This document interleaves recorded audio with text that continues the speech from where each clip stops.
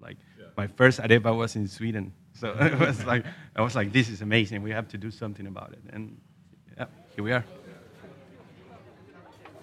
Welcome to the first episode of the 99 Projects podcast.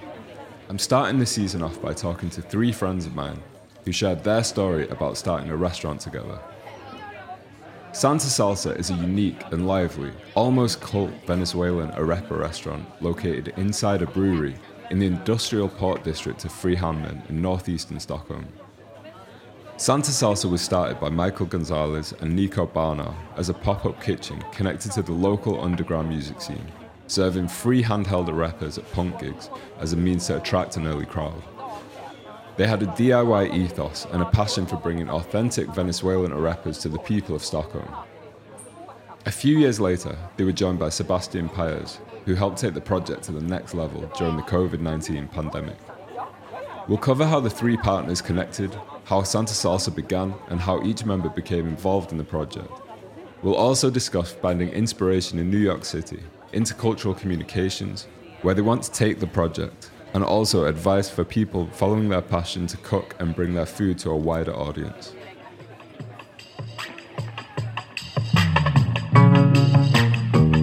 Welcome to the 99 Projects podcast, a weekly show that deep dives into creative and enterprising projects. Each week we'll uncover the people and stories behind intriguing ventures and discuss the results, outcomes, and lessons learned.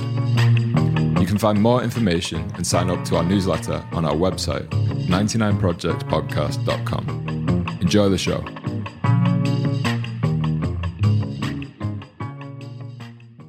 Yes, hello, I'm Michael, one of the three members of Santa Salsa. I've been here in Stockholm from 2009. Yeah, that's me. I'm Nico. I'm also part of this amazing team called Santa Salsa. I've been in Sweden for a bit more than 6 years now, and I'm from Chile, from the north of Chile. Hi, I'm Seb. I'm born in Sweden, but my parents are from Chile. I joined Santa Salsa quite recently. So Michael and Nico are the chefs in Santa Salsa. I am manager, and you say I'm quite new to the business. It's been a ride, but I'm having a lot of fun, and it's great to work with Nico, Michael, and I. We are old friends as well, and it's been just a very nice way to bond closer, I think. Yeah. And we still love each other. Michael, you mentioned that you moved to Stockholm 12 years ago? Yes, 2009. Yeah. So yeah. Wow. From Venezuela, but before I lived in Barcelona 4 years. So in between Barcelona and Sweden, it was a gap that 2 years that I lived back in Venezuela, in Caracas. And then I made, together with another friend, this skate video called Santa Salsa. Yeah. That's where the name started. And then, I moved to Sweden, and I wasn't a chef or a cook or however making food before. I was always interested, but coming to Sweden, I couldn't find jobs in what I was doing before, that was films. And then I just started cooking, and I fall in love with it, with the job. And then I always loved the name Santa Salsa, and then here we are now. So that's the brief story about the name itself. Could we do a quick background with Nico and Seb as well? Absolutely. Yeah. Like I said before, I joined the project once I met Michael working together here in Stockholm. But then I've been around a bit. I moved to Argentina, then I moved to the States. I live in New York for a while. Then shortly I came back to Chile, and then I decided to move to Sweden. So, life, I ended up working in the same kitchen with this guy, and I've been passionate about food, art, and music, and punk rock, and salsa, and everything. So we connect straight away. Cool. And then I saw the potential of the idea, the food and flavors. They even were like strange for me, coming from the south of South America. It was like my first arepa was in Sweden, so it was like I was like, this is amazing. We have to do something about it, and yeah, here we are. Yeah, cool. Here I was part of a quite ambitious project, a gaming project. There was a quiz game about rock and roll called Rock Science. So it was a board game at first, but then we found some major investors that like connected to the music industry that wanted to make this digital and work with artists. But yeah, I think we were too early and didn't work out. And in the meantime, I've always had a passion for music, so my first jobs in Chile after film school was filming live gigs, and I made a music documentary. And when I moved back here, I was missing all that, being close to the music scene. And eventually I met Michael, and I tried the arepas.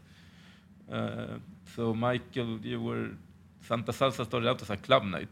Exactly. I remember that. Yeah. And it was like in 2014 or something, and you were giving away free arepas to the first people to arrive. And that's when I also, like Nico, had my very first arepa. Like, Chilean food is very different. I was also surprised, like, what is this? It's so new for me. And then I also got like the dollar sign. I just said, like, you have a huge opportunity here. Like, no one is doing this. Or at least no one is doing this in this context, like more open and sharing this and downtown. And I also always said, like, I want to be part of this, but I don't have time and I don't have money. And then 8 years after that, it was the pandemic, and I still hadn't any money, but I had time. So no, but we were kind of in the same boat. I had gone to Hyper Island before that. I had completely different plans, but then the pandemic hit, and I got stuck here. And but we said, yeah, let's go for it. The restaurant industry was still working, and we were doing the pop-up thing. I wanted to scale it up, and but it worked. Yeah, we clicked as a team because we needed the experience, and Sebe is fluent. Of course, he was born in Sweden. I'm not, Nico either, so our Swedish is really basic. So we needed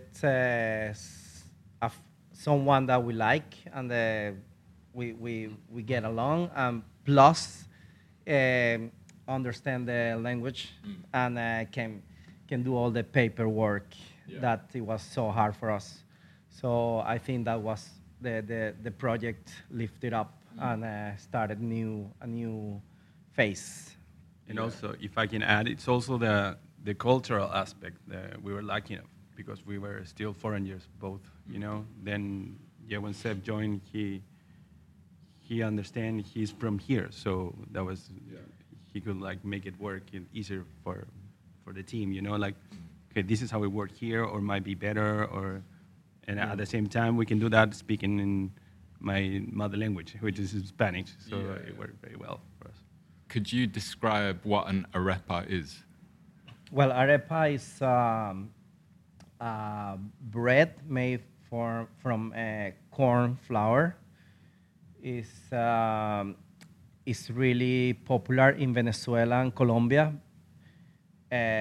Other countries might have it, but that's in Venezuela. It's like you eat it every day, and so it's a corn flour that you steca, grill, fry, yeah, not deep fry, but just pan fry, exactly. And you can feel it. You open it as a pita bread, more or less, to put an easy example, and then you can fill it up with whatever you can imagine or you feel like. So in Venezuela, you can eat it either for breakfast, for lunch, for dinner, after party. So it's like you can fill it from eggs, scrambled eggs, to beef, to fish, to chicken, beans. So it's really versatile. Versatile. And so yeah, that's a quick description, I think. So the perfect food. You can have it any time of day with anything in it. Basically, yes. Yeah. Yeah, and plus that it's the bread itself is vegan and gluten free. So that's when I actually as a foreigner from the Venezuelan culture, when I tried it for first time, I saw so much potential because it's so like friendly. You can eat it and have it in many ways. And Back in 2017, some friends and I organised a day-long music event in Stockholm and asked if Michael and Nico would sell arepas for the audience and crew. The arepas were a hit and sold out early on during the evening. We had chosen Santa Salsa because arepas are gluten-free and can be made vegan, vegetarian, or with meat, which made it possible for pretty much everyone to find something that they could order. We're lucky about it. It's not that we plan it. It's just the way it is. So it's like, it's perfect. I never thought about it being from Venezuela, like, it's gluten-free. Yeah. You don't have so many gluten intolerance in Venezuela, actually. Or if there is, it's not so well, how you say, Understood? yeah, understood, or yeah, exactly. So I never thought of it in that sense. And now that I'm in Sweden, it's like a plus, like a... We are actually going to have an event here with the Swedish Celiac Foundation or association. It's a national association for celiacs, which is great. The brewery also has a good selection of gluten-free beers. So I think we are in the few places in Stockholm, if not the only one that has gluten-free beer on tap. Yeah. So that's a cool thing to also bring forward. And also I think part of our intentions with this to be very inclusive, not only through the food, but also like the place or the vibe or the people that come here. What was it that made you think that the arepa could be the thing to take on? Was it this gig where you offered arepas for the people coming in early? Actually, for me, I saw the opportunity when I was in New York before moving to Sweden. It's an arepa restaurant there. I never thought it could be an arepa restaurant outside Venezuela back in 2009. Yeah. Then I went to New York and this place, Caracas Arepa Bar, and I was like, wow, they're doing it so well, and it was packed. Yeah. So that stayed in my mind, like, okay. And when I started making food in Sweden, I was like, I want to be like these guys in Stockholm. It was, as I say, I'm not an educated chef, but I learned by doing. Yeah. And then it was great when I met Nico because I had a lot of ideas. And Nico, when he got to try the arepas, he came with more ideas and more techniques. So we worked with the arepas for years to make it as perfect as we're doing it now. Yeah. It was a long process, but I always trusted on the concept, and it's a food I grew up with, and I was so glad that, as they say, Nico and Sebe, the first time they tried, they loved it. So it's been a undeveloped project. So yeah. Okay, yeah. So you mentioned that you were like self-taught. Are you both self-taught chefs? No, I went to culinary school. I studied, and then I went to New York, like looking for my dream of the top chef, fine dining, whatever. And then I got so disappointed, and I didn't like it, and I felt so frustrated until I came to Sweden, and I got to work at this restaurant called Cantina Real back in the day, and where I met Cristina, the head chef, and she told me, like, you can also cook with like passion, and it's not all about like being fancy and expensive proteins, and it's more about like what you want to deliver, what's the message. So that was perfect timing when I got to meet Michael and the arepa, because I really fell in love with food again, and I realized there was another way to get there. You don't need to be like only a fancy top chef to do whatever you really like. So for me, that was perfect. And like Michael said, we've been working like in a technical aspect for so many years because we got to try different things, didn't work. And for me, that's the most fascinating part of this. Like it's like trying and learning new techniques and stuff. It's so interesting. So then taking that a step further, you started making them and you started doing it in like popping up in different places. I remember Santa Salsa had a few locations before it ended up here in the Stockholm Brewing Company. Could you talk a little bit about that journey of like going to different places, setting up, doing pop-ups? I mean, if I can say, when we were working together, me and Michael at Cantina Real, we were doing arepas, but we were not like Santa Salsa itself. Yeah. I mean, we had the idea, concept, and everything, and we had some pop-ups. But then after that, I would say a few years after, we got to run this kitchen in the Eatons back in days. Yeah. So we ran that small kitchen for almost a year. Exactly. And then we got to try a lot of stuff. That was super fun. And but at some point it was always like a side project. You know what I mean? So, and then time passed. I also went to Hyper Island here in Stockholm, and then at some point we decided to go like make it for real, and that's when Seb joined us, and he was like, okay, let's do this like, professionally, and then we went like, we had some pop-ups for like a year more or less. No, less, man. You don't remember this. We had the first pop-up in September, early September. No, late August, and then early September. True. So it's like 8 months or like more or less. Well, the thing is like we got to be in different restaurants, different audience. We got to know so much about our target audience, so it was very insightful. Yeah. But we were just like moving around city and the city. So good, also like a proof of concept because we had we could reach out to, apart from the South American people or Latin American people that are already familiar with this, but we had curious people, we had foodies as well. Yeah. Which were of great help. Also, like this Instagram stuff. And it's, I don't know, and it's a nice community. Of course, I was surprised. We got a lot of support. Also, this kind of a cool thing amongst restaurateurs that are more established to find new talent and give them a shot. I think it's cool. It reminds me about the music industry as well. Yeah, definitely. Nico, you mentioned Hyper Island, and Sebbe, you were also in Hyper Island. What was your experience, and how has that helped your journey with Santa Salsa? We went the same year, different programs. My program was digital media creative, so you get to try many different things. And I can say, I mean, the personal level for me was very insightful, and I learned so much about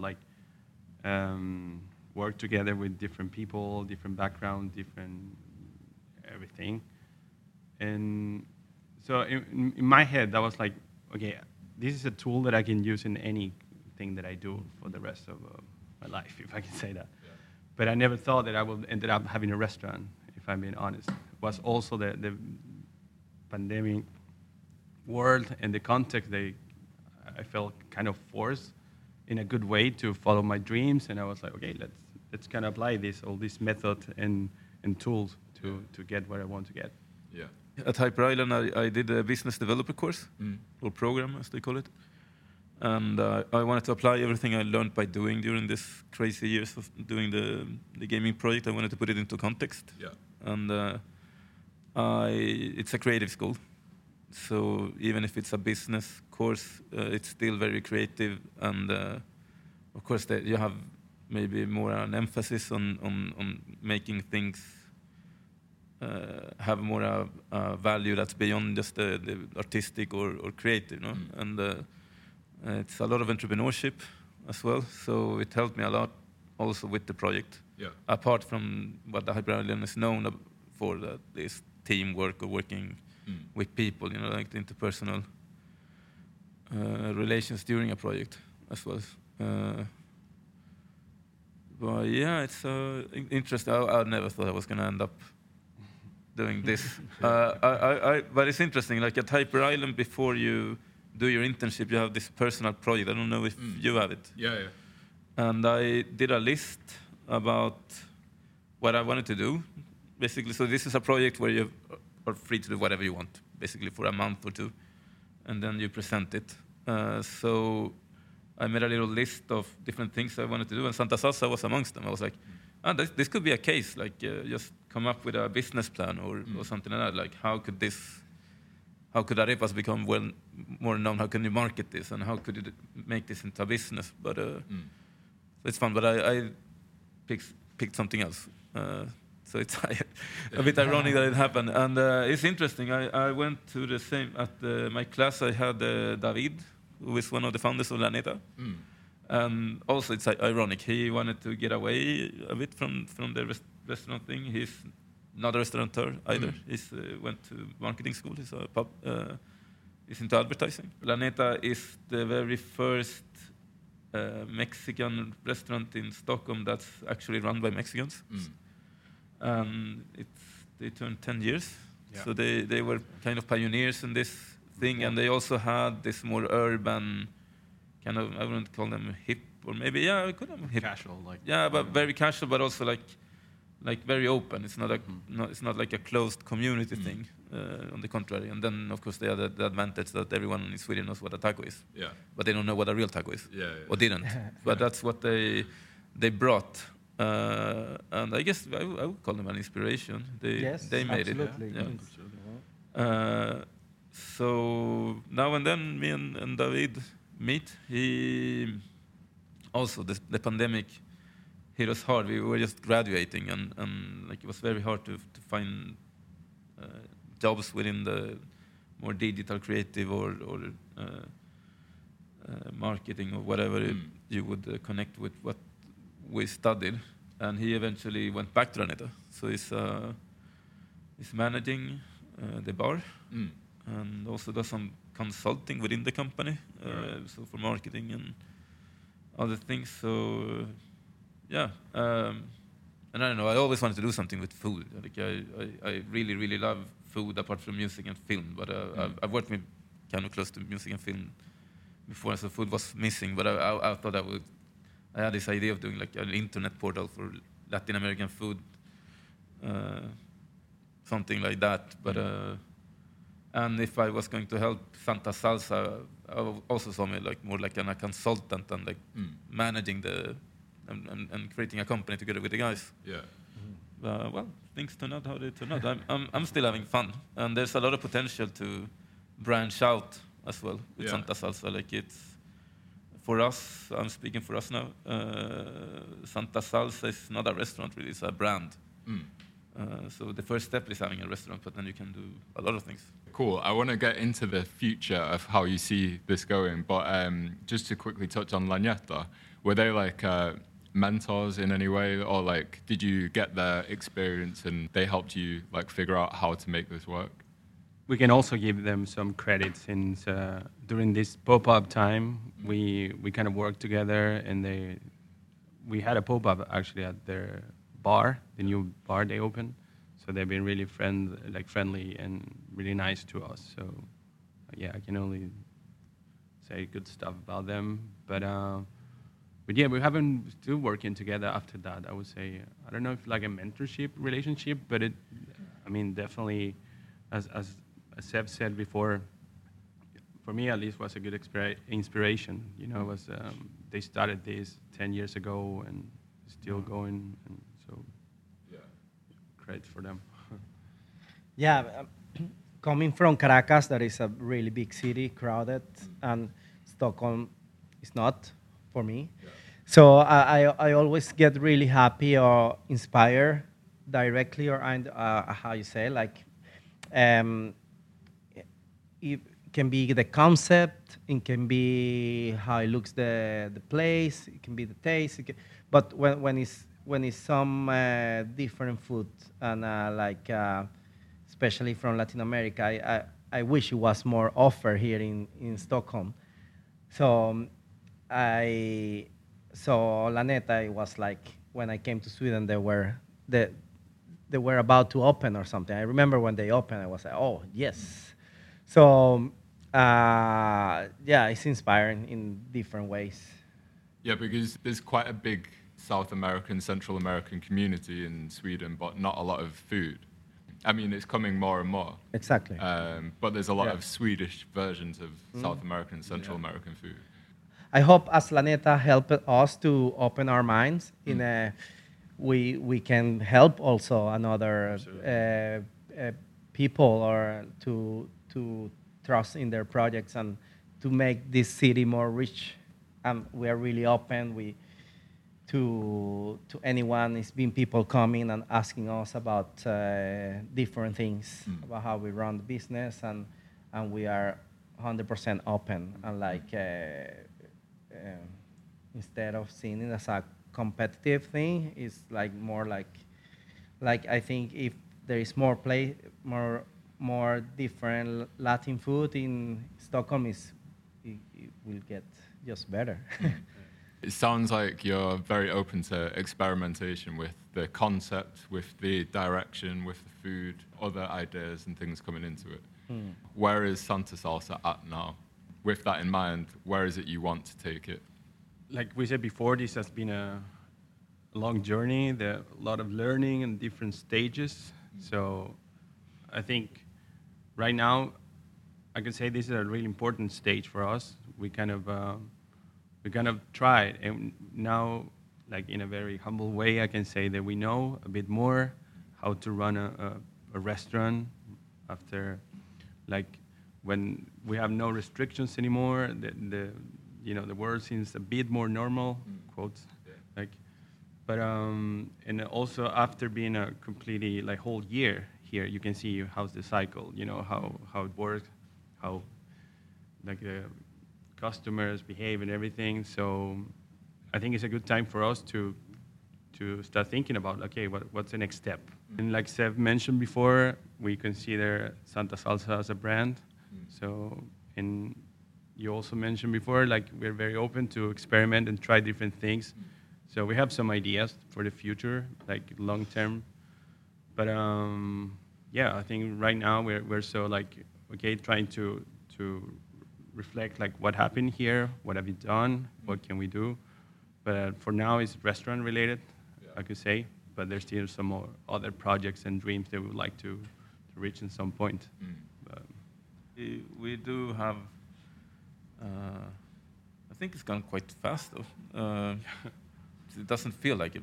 We've been working so much, but yeah, last year when we opened, I think that this year is first it was like trying out things, no, and now then we proved the concept. We saw what works.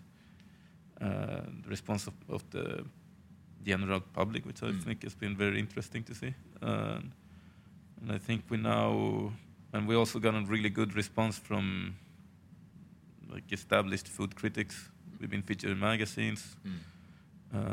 I think that will be an interesting thing to do next year, marketing-wise, but also like expanding a bit on doing things that are not strictly related with the restaurant, with serving food. Yeah.